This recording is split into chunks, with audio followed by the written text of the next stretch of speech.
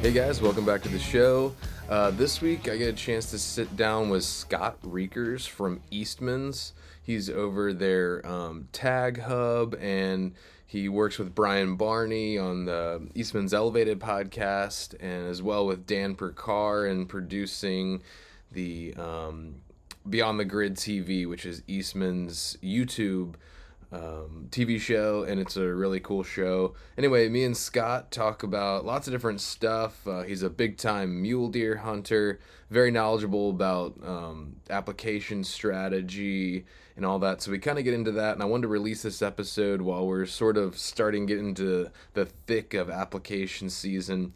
Also, he set me up with the EASTMAN'S Tag Hub Elite membership, and wow, it is really impressive. It's a super just valuable tool to have for researching tags, states. You know, it's kind of got all your information you need in one place as far as licenses, costs, season dates, and, you know, draw odds, everything you really need to really buckle down and do some research and figure out, you know, your tag strap or your tag and application strategy for this year. So highly recommend you check out EASTMAN'S Tag Hub, and actually if you use the code HQ20, that's HQ20, you'll get 20% off your first order with EASTMAN'S, and you can add that at checkout. I really recommend you guys check it out. I haven't even, like I said, I've played with it a little bit, but I've just hit the tip of the iceberg of what's possible. It's a very powerful tool. It's already been helping me out with my elk strategy for next year, but there's a lot in there. So if you're looking for a place, kind of a one-stop shop with all the information you need to really buckle down into some research before you start applying, highly recommend you check out EASTMAN'S Tag Hub and use that code HQ20 for 20% off your first order. Without a whole lot of further ado, I think you guys will enjoy this episode, so let's just jump right in.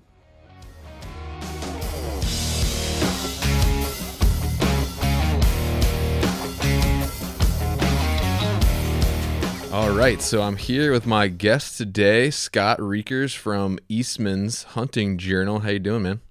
I'm doing good. Good to be here. Thanks for having me on the show. Yeah, man, thanks for reaching out to me. We kind of connected on social media and kind of put this together just yesterday, so it's good to be able to connect kind of short notice. Yes, it is great to do that. So, man, I am excited to be here. I'm excited to chat with you and be able to talk with you. I'll full disclosure. I saw that, Baker had interacted with you guys a little bit. So I have to give him a little bit of credit. You know, he accidentally kind of, put the Hunter's Quest on my radar to communicate with. So that's a good thing. What, you just see him on your connection? Did you see me on his story or something? Yeah, I saw that he shared that, and I think I've been following you on social for a little while, and so it was one of those things. I was like, oh, I need to chat with these guys. So yeah, man, cool to do that. These guys are just this guy. It's that guy. Nobody else. Nobody else. Just one man show. Okay, yep, I'm a one man band. Yeah, man. Right. So, well, I mean, I got partner. I got a hunting partner, and I'm working on more partnerships. Like I did some work with Dan from Elk Shape this year, filmed for him. And I think that's how I got in touch, or Baker got in touch with me. But yeah, I had Baker on the podcast a couple weeks ago. He's a hilarious dude.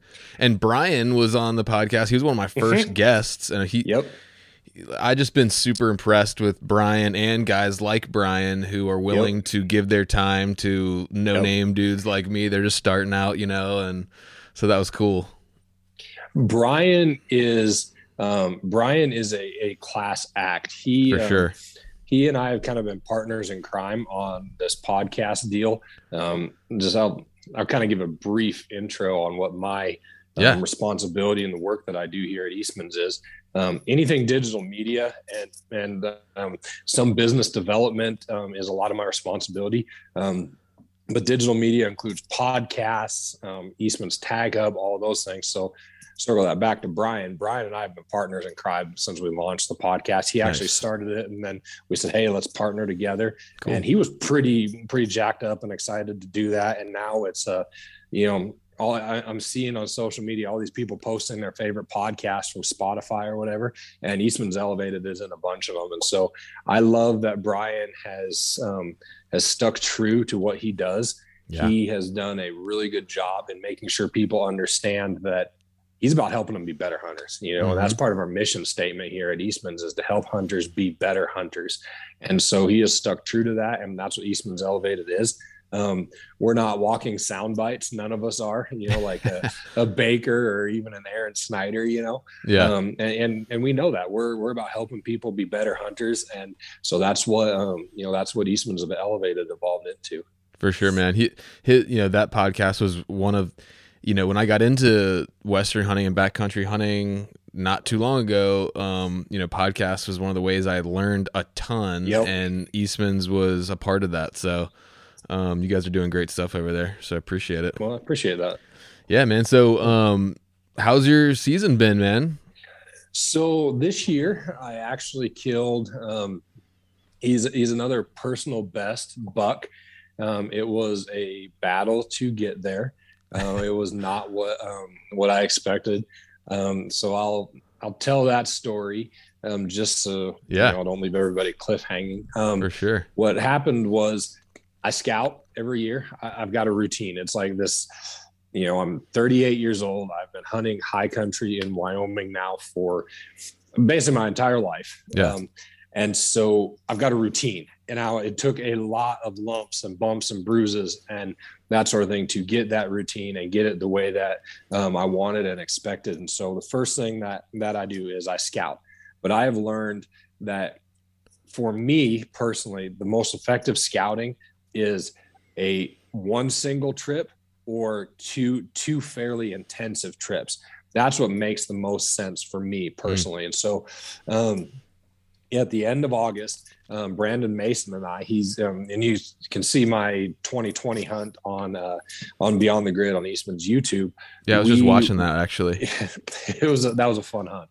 And there's a lot to that hunt. That was actually a 7-day process to get to that deer. And full moving camps and all sorts of stuff. Like you get 28 minutes to show 7 days. Right. Exactly. So it's kind of a challenge in that regard. For sure. And what we did is Brandon and I went in and scouted, no llamas. I go in light and fast, and, we scouted, we found a few good bucks. One in particular, we were fairly excited about, but we were a little concerned about pressure in this area. Like it was something that could play a role. And so Brandon ended up being the only one able to go because shortly after that scouting trip, I see this dry spot on my knee, and I'm like, what in the world is that? And this is kind of probably gross and too much information, but I've told the story now a few times, so may as well tell it again. Yeah. So I see it, and then it starts to hurt. I'm like, what in the world why is this hurting? This is weird. And so I go and I'm like to the doctor, and he's like, Scott, looks like some cellulitis there. I'm like, what? And it started getting red. Huh. And so what cellulitis is it's an actual infection in your skin. And so I'm like, oh, well, this could put a damper on things. And doctor's like, well, when are you planning on leaving? You should be okay. We'll get you the antibiotics, and it should be gone and cleared up by then. Yeah. Well, it did. But one of the things that happens that's super fun, it's a super fun piece of the equation, is for some people, when you start taking the antibiotics, it actually gets worse before it gets better. Like, and I'm like, well, this is pleasant, so like, I don't see any improvement for a little bit. I'm kind of freaking out. And of course my wife is freaking out thinking, we're going to chop off his leg. And I'm like, no, the leg's staying. We're going to figure this thing out. And so after that, I end up having to cancel this hunt with Brandon and it's really a good thing that I did, because I ended up having an allergic reaction to the antibiotics, which killed the bacteria. So, and just for the record, anybody can get cellulitis. If you have a cut, even if you are like the cleanest person every day, you could get it. Yeah. Now there are probably conditions that would make it worse. I didn't do any research on that, but of course, Google's not your friend when you're dealing with something like that. It always shows you the worst images that get the most clicks, So I don't recommend looking it up. But I had this allergic reaction that I dealt with for a week. Literally, like, it's just, if you've ever had an allergic reaction to antibiotics, you know exactly what I'm talking about. And it was unpleasant. It was not something I would wish on anyone. Yeah. So I didn't get to do my September 15th mule deer hunt. Okay. And so I bagged it. I talked to Ike. I called the guy who I rent the llamas from and said, hey, can I go a little bit later? And he's like, yeah, perfect. Take it. And you got him for a week. And so, then we did some shuffling, found a camera guy who would come with me, and we ended up going in, and it was a struggle to find deer. And I'm going to make some changes next year to where and how I hunt and set up camp. I think I've got a little bit different plan, and we'll see. Hopefully this helps with a little bit of pressure too. This area wasn't as bad as what Brandon experienced, where Brandon went in with the llamas. There were 6 camps in his drainage. Oof. Like, yeah, it was bad. Yeah. And so, yeah, it was a challenge for him. He was a little discouraged, to say the least, would be a good way to put it. And so he ended up coming out and hunting some lower country, trying to, do some low basin hopping and things like that. He did not get a deer, but he also had a really good elk tag that he needed to go and take care of. So he came back and just set up to go elk hunting the next week. So that worked out for him, because he killed a good bull. But I'm hunting, and we're not seeing a lot. I'm finding smaller bucks. And so tell my camera guy, I'm like, all right, we're going to go check this other basin right here. And I set him on one side of the group of trees, and I sat on the other side, because I was having to actually game the sun a little bit, where you pick where the sun's at, and you kind of have to, you do perpendicular to it. Who was your camera guy, if you don't mind me asking? My camera guy was somebody you've never even heard of. His name was Evan. Okay. He actually he works at ski resorts, believe it or not, like does event stuff. Okay. So it was not one of our normal like guys that you see in the magazine. Oftentimes it's Brandon Mason and I together when we go on a hunt. He and I do a lot of hunting together when it's filmed for EASTMAN'S. And so my camera guy was on the other side, and he's, non-resident, doesn't have a tag. He's just there having fun. He was there to, he's a backpacker himself. So he was really just enjoying the trip as much as anything else. And so I set him on one side where he didn't have to fight with the sun, because he's learning how to glass in this whole process. And he's the one who finds the buck. Of all good thing he didn't have a tag. I know, right? If he'd have been another Wyoming resident, we'd have been changing roles here, because that's kind of my rule: is if you spot it, it's yours. Got it. You get first dibs. I mean, and we've always operated that way with me and my buddies, even before I worked here. And so we made a plan for the next day, because we saw where the bucks were heading. Yeah, and I killed him the next morning. It was nice. We got in there, and it worked pretty good. So we'll see how the footage turns out. That's always kind of an X factor. Sure. But he's a 180s type buck. He's got 30.5 inches wide. So I was pretty thrilled with him, as far as how he looked and what he, what kind of buck he was. Yeah. So we got him all packed out, got camp all packed out. Llamas worked hard. It was a long day, because we ended up dividing and conquering, hauling some stuff out, and then getting the rest of, I was getting the deer. So that was kind of a interesting day. It was a lot of work, but it was worth it. And so that was the highlight of my season. Nice. So is mule deer kind of your primary focus? Yes, I would say I am. In September and October, I am a fanatical mule deer nut. After that, I do a lot of waterfowl hunting. Nice. And so, I noticed when we were out there antelope hunting, like all these little ponds in the public land just full of ducks, and nobody hunting them at all. Yep.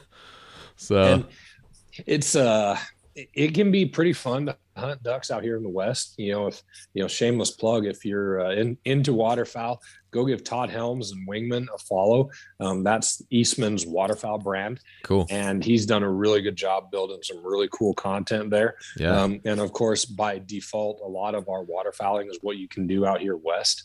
And it's a lot different. You're not necessarily fighting the crowds on some of these places. Right. There is some public land that you will fight crowds, but basically the bigger the public land, the better. Yeah. And you're not fighting a 3-week season where everybody has to go get it done. You've got a long season to be able to do that. So I'm coming from the East Coast, and that was how I grew up, started hunting, was birds and waterfowl. Because my dad's a big waterfowl guy. And so that's kind of how I cut my teeth and everything. So yeah, man, pretty cool. It is. And it's fun. I didn't grow up waterfowl hunting. I would have loved to do it, but I grew up in Southwest Wyoming. And so that's a place where waterfowl hunting in the middle of the desert is not ideal. There's a few rivers there where there will be ducks, but they don't stay very long because they don't have the feed. They don't have the ag fields.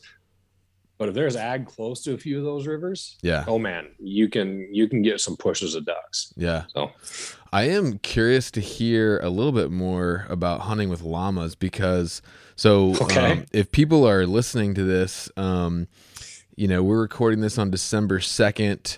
Yesterday was the Idaho non-resident tag madness.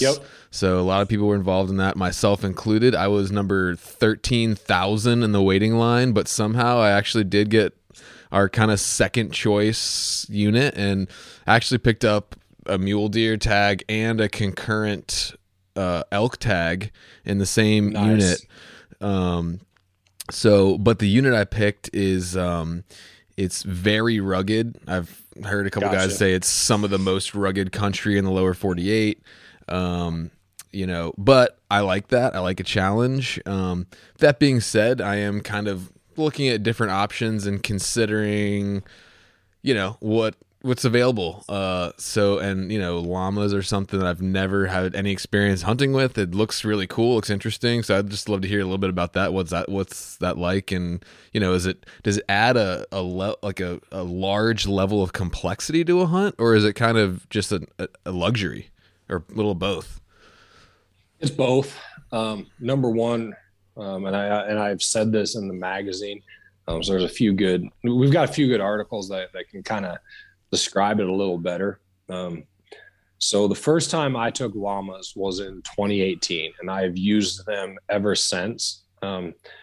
And I really enjoy it. But part of it is I grew up around stock. Now, let me be 100% clear. There are guys that are horsemen, okay? Because I grew up around horses, I'm comfortable around them, but that does not make me a horseman. Guys like Steven Rosso or my buddy Johannes Slabert, who they can take a horse and they can literally break it and build trust. Like, we're not talking guys that that roughhouse with the horses or anything like that. I watched both of these guys over the last couple years where they have taken horses and they have literally Johannes does 100% wild Mustangs.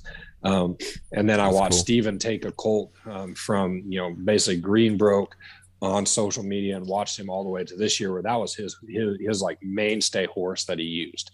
So I use that to say there are people who are like horsemen or animal people. I am not one of them. Ike is actually really good with stock. He grew up around a lot of it. You can see that Mike Eastman, obviously, in the books and the family history, that he was around stock and things like that.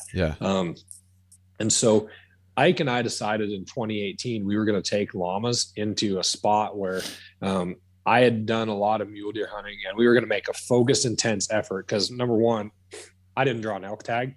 And so I've kind of quit applying for elk tags that compete with my seasons for mule deer. Gotcha.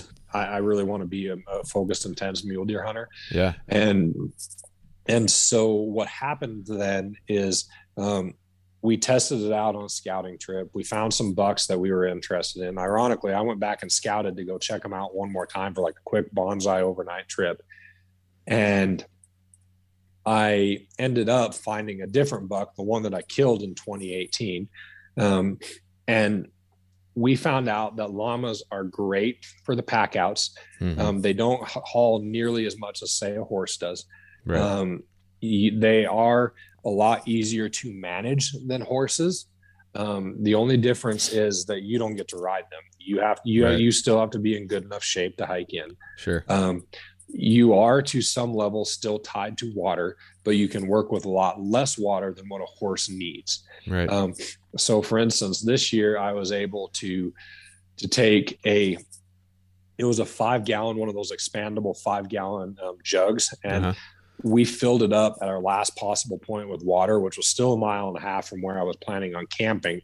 And I knew there was water in some other places that I could bring the llamas to, but I still had to plan, like, I might not get there for a few days. So that 5 gallons lasted about 3 days for those llamas. So they need a lot less. That's pretty good. But you still have to logistically plan for that. Sure. You also have to have enough feed for them, and you have to have an open enough area where you camp. Scott Woodruff, the guy at Lander Llama Company that we work with, he's got this setup where it looks like, those dog chains that you screw into the ground. Yeah. And you leave it there. So he's got like a heavy duty version that's worked up for the llamas. Gotcha. And so you have to have enough space. So depending on how many llamas you have to have enough space to have all them tied up. Brandon, with 6 camps being in that area and some of the others having horses and another one having llamas, well, the issue then became that there wasn't enough space in this drainage, Right. And so that said, he had to manage accordingly, and that was a challenge for him. Yeah. So there's good and bad. I'm going to keep using them because I like it. I like that my body's not nearly as beat up afterwards, and I will continue to deal with that. That I guess I'll call a little bit of extra headache there, but it works just fine. What's for me? What's like ballpark, if you don't mind me asking, like day rate for running stock like that?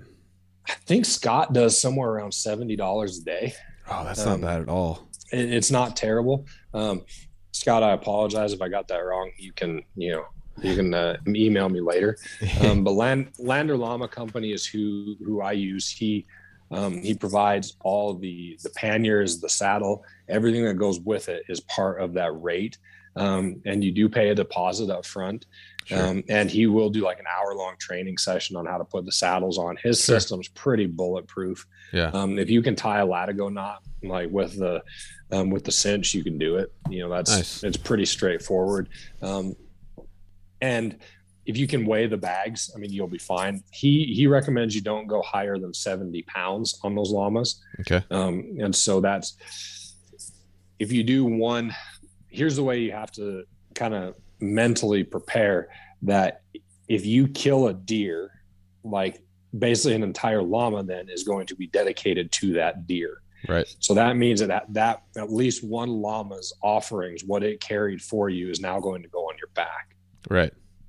So what I struggle to get up to 70 pounds just because I've been such a lightweight backpacker for so long. Yeah. So if I get to 60, that's like really heavy, even in a llama. And that's before water, of course. But I always start off without water, but I go to places I know where I can get water at the last possible point. Then I fill up, and then it's just one grind rather than haul water in with me. Yeah. But that's the advantage of being a resident in a place where you know those things. For sure. So that's how I've managed and used the llamas. Don't buy them. I would tell anybody, even people who live out here, don't buy them unless you are that dude who's going to haul them into the mountains every single weekend. Yeah. Because if, just like a horse, if it's out of shape, it's going to be a pain. Right. The difference with a horse is the horse will do it because you ask it to, but it starts getting dangerous once a horse gets tired. That's when it falls on you. Whereas a llama, when it gets tired, it's just going to tell you, look, dude, I got to lay down, man. You're killing me here. And so renting them from Scott, he does wilderness trips all summer long with them. Like he's literally booked out. Yeah, exactly. And they're in better shape than I am, so that's a pretty good deal there to get llamas that are that in shape and that prepared.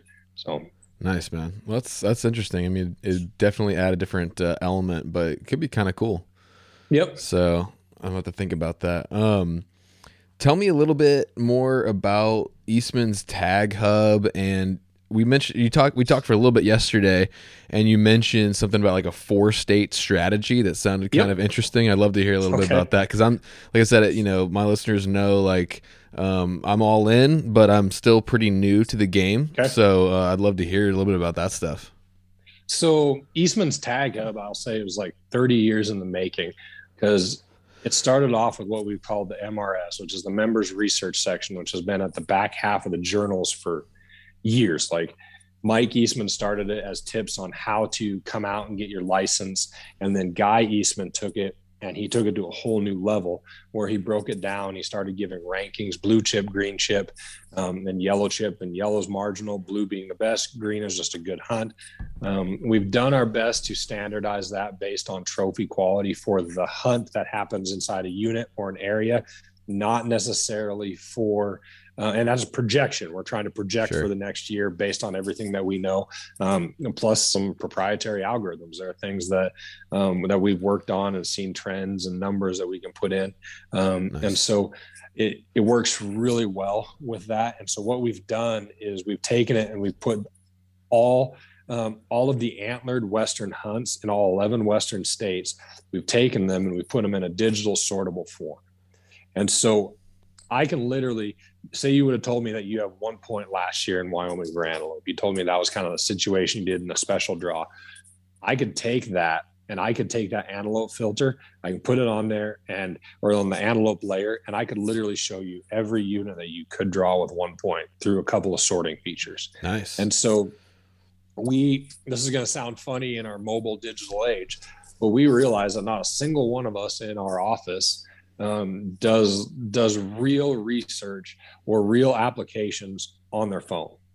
Like when you actually sit down and do hunt research, the vast majority of the time it is on your desktop. Sure. And so we actually sat down and said, okay, because of this, and because we know that from 35 years of experience doing this and working with guys who want to hunt out west, most are doing their research on their desktop. Yeah. So what serious research is usually on the computer. Yes. Yes. Yeah. And so some guys do it on their iPad. So the iPad experience is pretty similar to desktop. But we built this where it made it real easy. And there's a giant chart at the bottom that you can click on it. You can click on it on an area or a unit, and it'll highlight it up on the map. You can take all the data that we've got, and it'll show it on the right side of the screen. It's pretty impressive tool with what it does. And so tie that into my 4-state strategy, I should probably keep some secrets here on this, because now everybody's going to know how I do this. No, I'm kidding. We know full well that this is part of what we do, and we help Western hunters be better hunters, and we help people get out and enjoy the field. We help them chase the adventure. Yeah, man. It is part of that, and we want to help them notch their tag. That's why we called it Tag Hub. You don't just nobody leaves on a hunt without wanting to notch their tag. That's a big part of the experience. And so what we chose to do is, or what we do with a 4-state strategy, and Mike Eastman did this years ago, and we're having some conversations about encouraging guys to update that to a little bit more broad because of some of the things that have happened. So being a mule deer guy, here's how I do it. Wyoming is my bread and butter. I live in a state where I can get a general tag every single year. Is that sustainable? I don't know. But because I live in Wyoming, it's going to be my bread and butter. Yeah. So then I've got 2 high opportunity states next. Number 1 being Montana, and then number 2 being Nevada. And why I say high opportunity, because Nevada's a random draw. Like I could bore you with the way their system works. It's bonus points squared with random assignment of numbers for your order in line, similar to what you did in Idaho. Oh, oops. Talk with my hands too much. It's okay. So similar to what you had in Idaho yesterday, where they assigned you a random number. That kind of happens inside, but it's based on your number of applications. And so, every single application gets a random number. And so it just kind of depends on where you fall inside that with Nevada. So I could have a chance every single year in Nevada. Yeah. And so by applying in Montana, I should get to hunt Montana probably every second or third year is the way the rotation is going to go now with the applications that are there. It used to be a sure bet, and there used to be leftover licenses, not after COVID. And if this year's application numbers are the same as what they were last year, I'm just going to be brutally honest. This feels like it may be what we're dealing with for the next 10 years as far as numbers go. As far as number of applicants go, because there's a lot of people who are going to remember that man, this kind of stunk not having meat at Walmart. Yeah. So there's going to be a lot of people that are not okay with that. And then I've got Nevada. Well, now my next play is that I know I am so far behind in Colorado on points that I'm going to build a strategy where landowner tags are something that are a thing for me. And so I'm going to save up so every few years I can go and buy a landowner tag. And it really depends on where. My preference would be a third season hunt inside Colorado. And why I want a third season hunt is that won't compete with my season dates for my bread and butter state, Wyoming. Yeah. And so because of where Idaho is at, as far as their system is going to change here real soon, I think, especially if it never used to be a big deal when they opened up their license sales. Like, people used to wait till the very end of the season to go buy Idaho tags. Well, now, because it's become so competitive, they buy it that day. I can't see that being sustainable. There's probably going to be a straight draw at some point. I don't have any Plus, insider it's information like on it's that, so hard if you have a group or something. Like, we had 3 guys, and one guy was like 9,000, I was 13,000, another guy was like 16,000, and so we got we all agreed, all right, this is our top 3 choices.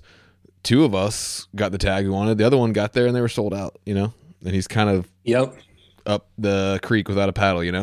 So, but I guess that's the way it goes. I mean, it is a weird system. At the same time, it is kind of nice to know, okay, I have 2 tags now. Like, I'm not waiting for draw results and stuff. So it's I guess it's got its positives and negatives, but it does seem like kind of unsustainable. What's going to be unsustainable is the system's ability to handle the number of people that were put at the back of the line. Right. Because if there's a whole bunch of people that did not get tags, they're going to complain that it was unfair. Right. And so, because you really can't call this an over-the-counter system anymore when a random number was assigned. Right. It's not truly over-the-counter at that point. Yep. So we'll see we'll see if they're forced to do anything. Like I said, I have no insider knowledge that that's going to happen, but if you look at what's happened in other places, in particular with mule deer, because mule deer are a more finite resource than elk. Yeah. And elk can repopulate a lot quicker than mule deer can too. They're not as subject to other factors. Yeah. Like elk are. Elk can figure out migration patterns and do things a bit different, whereas mule deer really struggle. It seems like, with those things. I might be wrong, but at least in Idaho anyway, the elk tags sold out quicker and in more number than the mule deer tags. So it seems like maybe more people are wanting to hunt elk. Which maybe is good for mule deer, I guess. It's good and bad.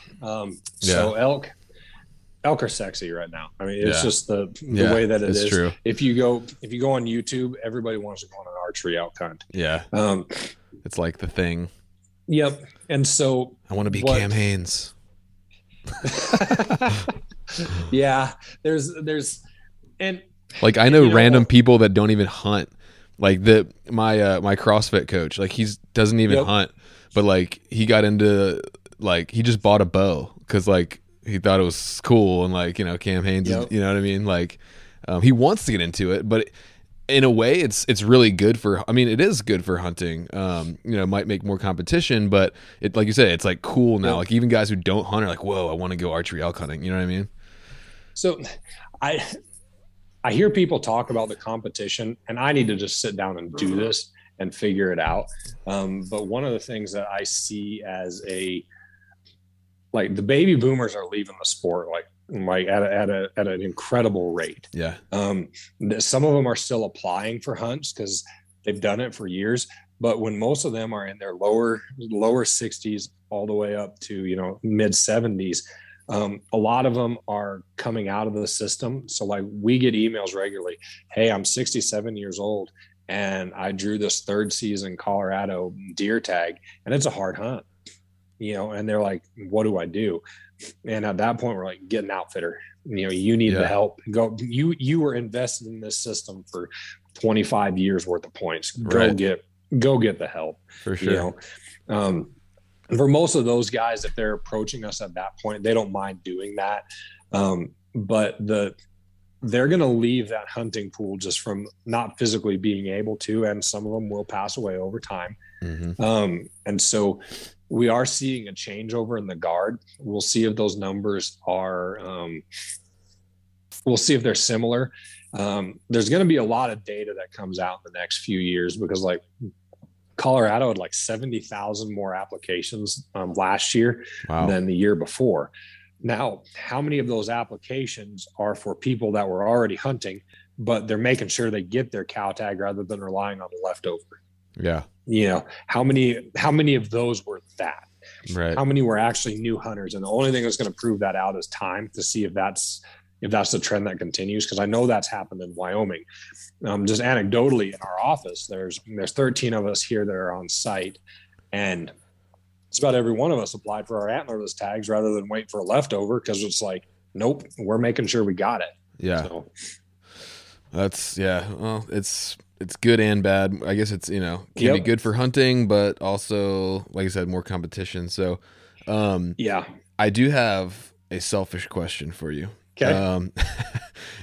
So I have my October kind of set with that Idaho hunt.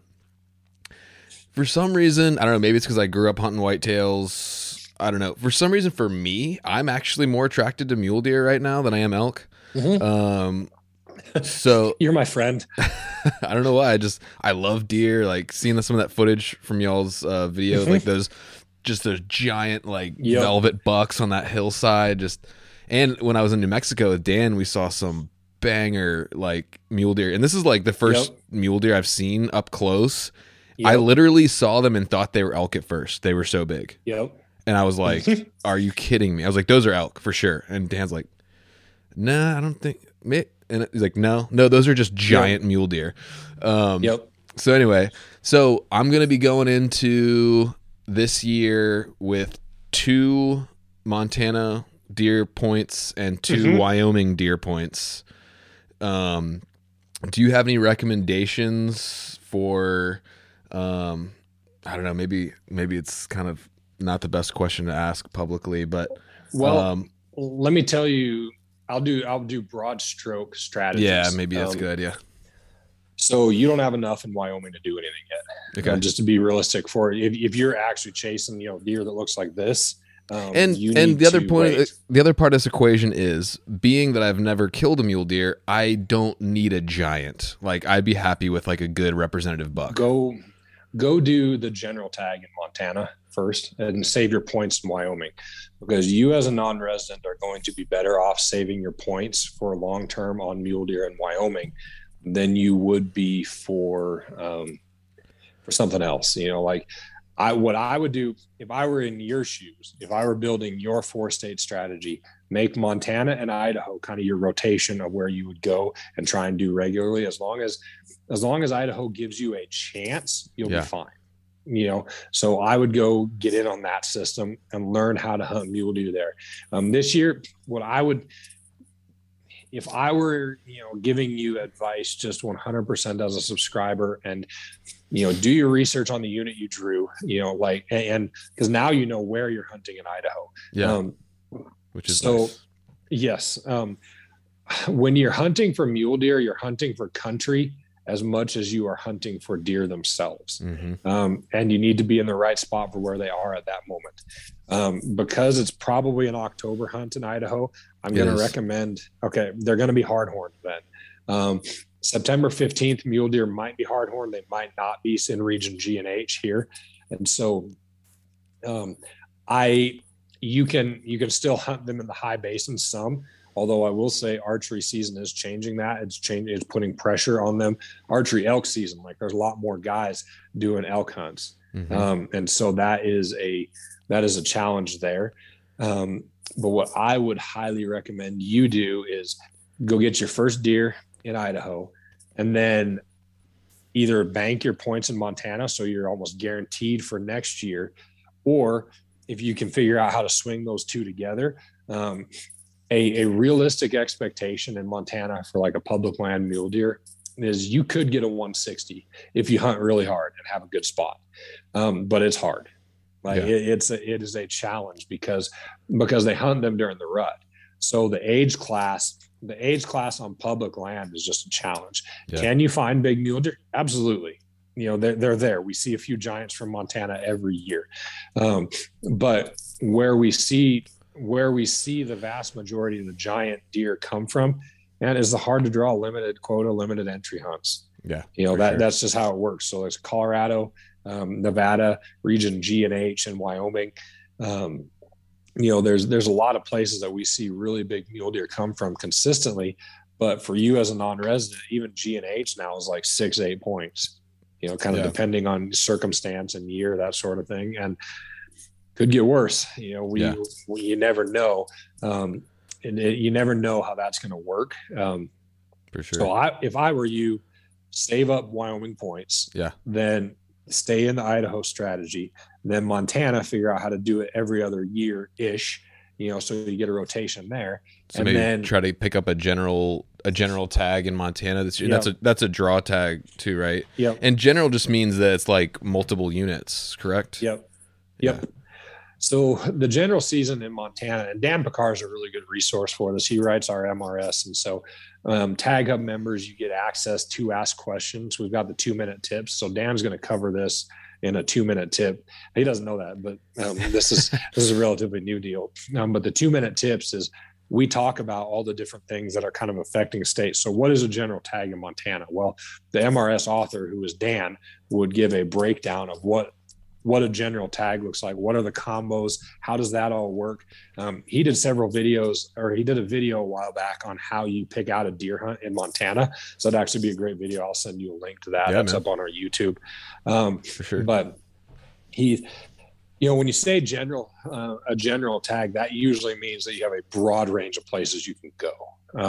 And so most states, that is kind of the way a general tag works. Personally, I'm kind of hoping that they start making us pick a little bit more of where we have to hunt, because I think that will help with management a little bit better, in particular here in Wyoming. Montana's challenge is that you have so many hunters that, and the November season is very ingrained, and it's a big tradition there.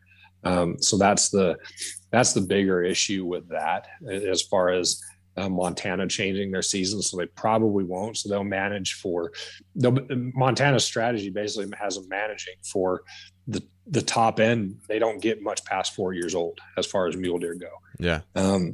And so that's what I would encourage you to do. I'd also start point banking in Colorado. Started. And then maybe, and so then maybe Nevada too. Started buying points. Okay. I started everywhere I could. So you're on the right path. But you just have to pick it right. Don't put yourself in. If you've already got a hunt in Idaho, and you've got a pretty good chance of drawing in Montana, don't put in Nevada this year. Right. Like manage it so that you're going to be, you have good odds. You're stacking the deck in your favor all the time. For sure. And then what that does is that also allows you to say, say you save up your 8 points in Wyoming and you go do a backcountry awesome hunt for mule deer. Well, then you may 4 years later decide, you know what, I want to go hunt one of those desert units that doesn't take as many points to do. I'm just going to go do that. But that allows you to develop some certainty, or you can apply with your 4 points and hope for a few of the random tags in harder to draw like G and H. Yeah. So, but I wouldn't chase max points or trying to get to that max point pool on any of it. It doesn't work anymore. Yeah. The guys in we've now got more max point holders applying for like 3 tags in some of these, like 101 and 102. There are a whole bunch of people with max points that apply for that, and there are only a few tags that are given away to non-residents. And then on top of that, you've now got so you've got basically this giant max point pool that keeps growing, and you're only cycling a few out all the time. So that's just something to kind of consider and think about and look at. So. Well, cool, man. Well, definitely looking forward to checking out Tag Hub. That sounds like a really cool tool with all those like filtering stuff. It is, man. A lot you can learn from it. And are you a Spring Bear guy? I am not, man. You need to talk to Dan. We need to get Dan Picar on the podcast. Yeah, I definitely want to hit him on. Because I was thinking about trying to pick up a Spring Bear tag in my Idaho unit to kind of scout and bear hunt simultaneously, because going to Idaho is not I can't just drive to Idaho. No, it's not an easy thing coming from the East Coast all the way over there. So. But anyway, that's cool, man. Yeah, it sounds like a really awesome tool. And yeah, looking forward to getting Dan on here at some point. I love what you guys do with Off the Grid and Off the Grid TV and all that stuff. So because my background is I was a cam op and a producer for a TV show out here for like 7 years. Awesome. Yeah. I don't know. Have you ever heard of the 700 Club? Pat Robertson? Yes, actually I have. I worked for the 700 Club. Okay. They're based here. And so anyway, which actually kind of goes into my next question. So I was listening to a podcast, and this is sort of one of the themes of the podcast, kind of shifting gears here, but I was listening to one of your podcasts with Brian and just kind of reading through the lines a little bit of kind of what you were talking about a little bit. Are you a believer by chance? Yep, I am. Actually, I was a full-time youth pastor for 12 years. And we actually, ironically, I actually moved here to do collegiate ministry. Oh, nice. And so that was a little bit different than, because, well, let me tell the story. And it'll all make sense. Yeah. So I was doing full-time youth ministry. I was getting a little bit older, and, we're kind of sorting through, and I'd been married a little while. And so we're kind of sorting through, what do we do? Is this what we keep doing? Is this how this keeps working? What does that look like? And what happened was, I went to this youth event in Graybull, Wyoming, which is about 45 minutes here in Powell, where we're at. Mm-hmm. And there wasn't a college ministry there, and we've been doing college ministry in Rock Springs, where I was a pastor, and we really enjoyed it. And so I was kind of passionate about it. And so I was talking to the pastor and going, why isn't there one here in Northwest College? And he's like, well, there isn't. So why don't you come do it? And so I really didn't have an excuse. And so Lord kind of laid that on our hearts, and we started praying about it. Okay, when do we do it? Well, my wife, she was actually looking at the classifieds here in Powell, and she found out that there was a job at EASTMAN'S available. And obviously, we were getting EASTMAN'S videos when I was in high school, like of Mike and all the bucks on the winter range. And, Popeye was a legend to all of us, so it was kind of, okay, I'll apply. Yeah. So I did, I had no idea, but I was actually qualified for it because I've got 2 degrees. One's in practical theology, and then one is in communications with an emphasis in public relations is what that was. But I'd been doing a bunch of freelance writing and had learned how to do some tech things that kind of made me qualified for this job. And so I applied, and bear in mind, this is in December when I applied, and I was expecting that I was going to kind of figure out how to move in May at the end of the school year, so that just a transition period and kind of gave me enough time to do, to help out. And I sent my resume in. I had no idea how long this process would take. 6:45 the next morning, Ike had sent me a email saying, hey, let's talk today. And I'm like, all right, Lord, I'm listening. And so the first question Ike asked me was like, so why do you want to move to Powell, Wyoming?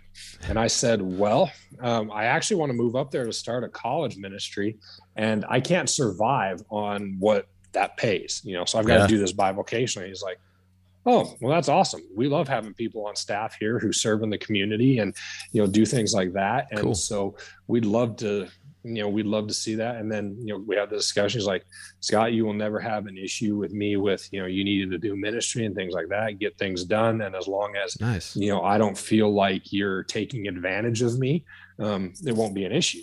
And I'm still doing it 8 years later. Oh, really? So, okay. Yeah, my wife and I love doing the college ministry. That's cool.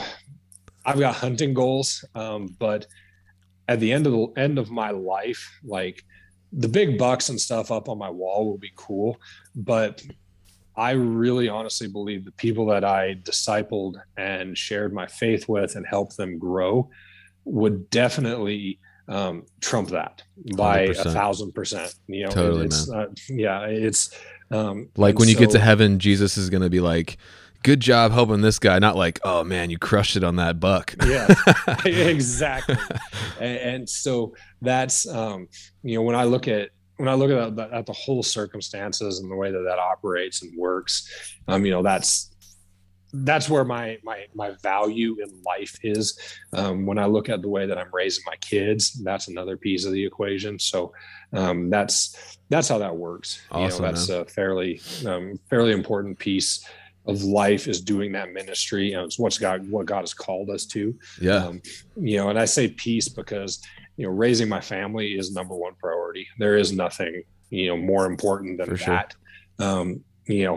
There is no greater indicator of who you are than your kids. Yeah. Just to be, actually I'm stealing that from Ike, because he said that to me before, and he's right. When you look at the way your kids behave and the way that they turn out, and sometimes it's a long run thing. Sometimes your kids make poor decisions, and then for sure, then the ship gets righted later, and it's the work that you did then that's there. So I've used hunting my entire ministry career as a tool for ministry. Oh, cool.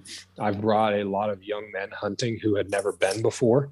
Sometimes they got into it, sometimes they didn't, but it's pretty amazing what can happen when people challenge themselves. Yeah. That's awesome. So that's a big piece of the equation there too. That's is cool. That it opens them up to conversations you never otherwise for sure have. Yeah. And I'm, like I said, it's kind of a theme of the podcast. I'm actually currently full-time staff at a church. I'm looking to possibly go more into this space full-time, maybe. Actually got some stuff in transition right now, as we kind of talked about a little bit yesterday, but yeah, the TV show I worked for is a Christian TV show. And I was listening to your podcast and I heard you say something about being a resounding gong. And I was like, that's Paul right there. This dude is a Christian for sure. Yep. So I've got some of the isms down for sure, man. Yeah. Some of that seminary speak that gets tossed around. Well, it's so subtle, Yep. Yeah. And I heard you say blessed a couple times instead of lucky. And I was like, I bet this dude's. So earlier we were talking about, before we started recording, about routines. And we were talking about hitting the gym and stuff like that in the morning. And, I've always found that, spiritual discipline, spiritual fitness, takes discipline, just like physical fitness. So so I've incorporated that into my routine as well. Like the first thing I do when I wake up in the morning is spend time with the Lord. So do you have like a routine that you kind of do with that as well? So what I had to do, and this has changed multiple times. If I need to pray about something, I dedicate a time to it. Yeah. It's not just like this podcast. You got to have a time, a location, and just if you're going to talk to God, it doesn't just happen. You got to have a plan. Yep. And so what I've done is there are several. And part of this is my life as a pastor kind of compartmentalized this. Believe it or not, sometimes church staffers are the ones who read their Bible the least, as sad as that may sound. Totally. And so what I had to do is I started figuring out that, if I do cardio at the end of every workout, I can get through the Bible listening to it every 18 months. Nice. And then there's always some level of Bible study that I'm doing. So whether it's the Bible study that I am teaching my college students, where we're going through 1 Timothy this semester with those students. That's a good one. And so it was one that they needed and that I was excited to share with them. So I'm studying that. I'm listening to the word as a whole, which keeps that 30,000 foot there. And then, we go through scripture with our kids pretty regularly. We've got a picture book Bible that I made it a point to read with my oldest two girls, that they've been through the Bible probably 50 or 60 times in this picture book format. Wow, so they understand. Cool. And I don't say that lightly because it's an easy read. Okay. Like, I haven't read the whole Bible to them like 50 or 60 times. It's a picture book Bible, sure, but it's a Bible that's designed to show Jesus throughout scripture, because that gets lost a lot. And so I've been through that with my girls. And so the discipline is the everyday portion. I realize that I can't do my Bible study first thing when I wake up. I'm too tired. Yeah. I don't get enough of it. I don't do well with it. So it's something that is an issue there. So it made more sense for me to go work out, get that, listen, and then dedicated time for the lessons that I'm teaching and things like that. So, there are different pieces of that equation. The other part is managing your emotional health. Like this hunting is that for me. Yeah. Sometimes when I have a camera, it's a little tougher for that to be there. So I have to make sure that there's a few hunts every year where I just went with my dad on a hunt. We didn't kill anything. It was a hard hunt. I poorly timed the migration related to all this. So it's one of those things that it just had to change. The way that I thought about it, if it's a work hunt, I can't use that as an emotional release. Yeah. But then now that I've been married, almost 10 years, part of your emotional health has to be your relationship with your wife too, sure, as a believer. And so you have to really enjoy that time. We've got 4 kids, so we're learning how to do that well. Yes, we know where they come from, just before that joke gets made. So we, having the 4 kids, we've had to figure out how to give time to each other, and it's hard. I'm not perfect at it. It's a lot of work, but there's emotional health tied to that. Spending time around other people who fill you up too, and making sure that I'm somebody who's capable of filling up. Don't get into negative Nancy type conversations and things like that. 100%. So for me, that's where a lot of the health comes. But if I'm doing all of those things well, and helping my wife do all those things well, then we're all going to be spiritually healthy. For sure, man. Well, that's awesome, dude. Like, that's really good to hear, and love connecting with other believers and talking about, spirituality on the podcast and stuff. And so that's cool, man.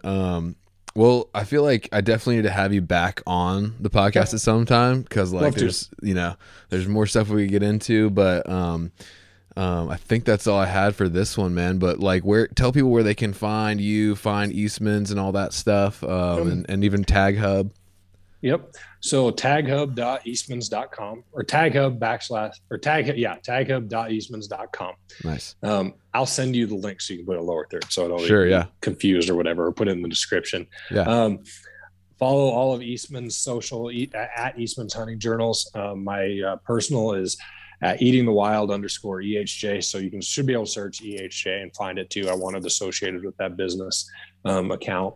So that is where they can find me there. We have some different cool things going on right now at EASTMAN'S. If you want to give 3 subscriptions, like this is kind of a big deal this year with supply issues. If you give 3 subscriptions, we've got a Cryptech shirt that you can get with that. Oh, nice. So, you can gift yourself and give those 3 to 3 hunters that So it's kind of what we've got going on at EASTMAN'S right now. So cool. And you can find all this at eastmans.com too. So Tag Hub's right there, front and center. You can see that there. So I hesitate to tell what we have going on right now as far as the offer, because that changes like every other week. But we're always giving away something with a Tag Hub Elite annual membership. So good deals. Cool, man. Well, it's been great talking to you, and I appreciate your time, and thanks for reaching out. Hey, no problem. Thank you very much for inviting me on. Yeah, man.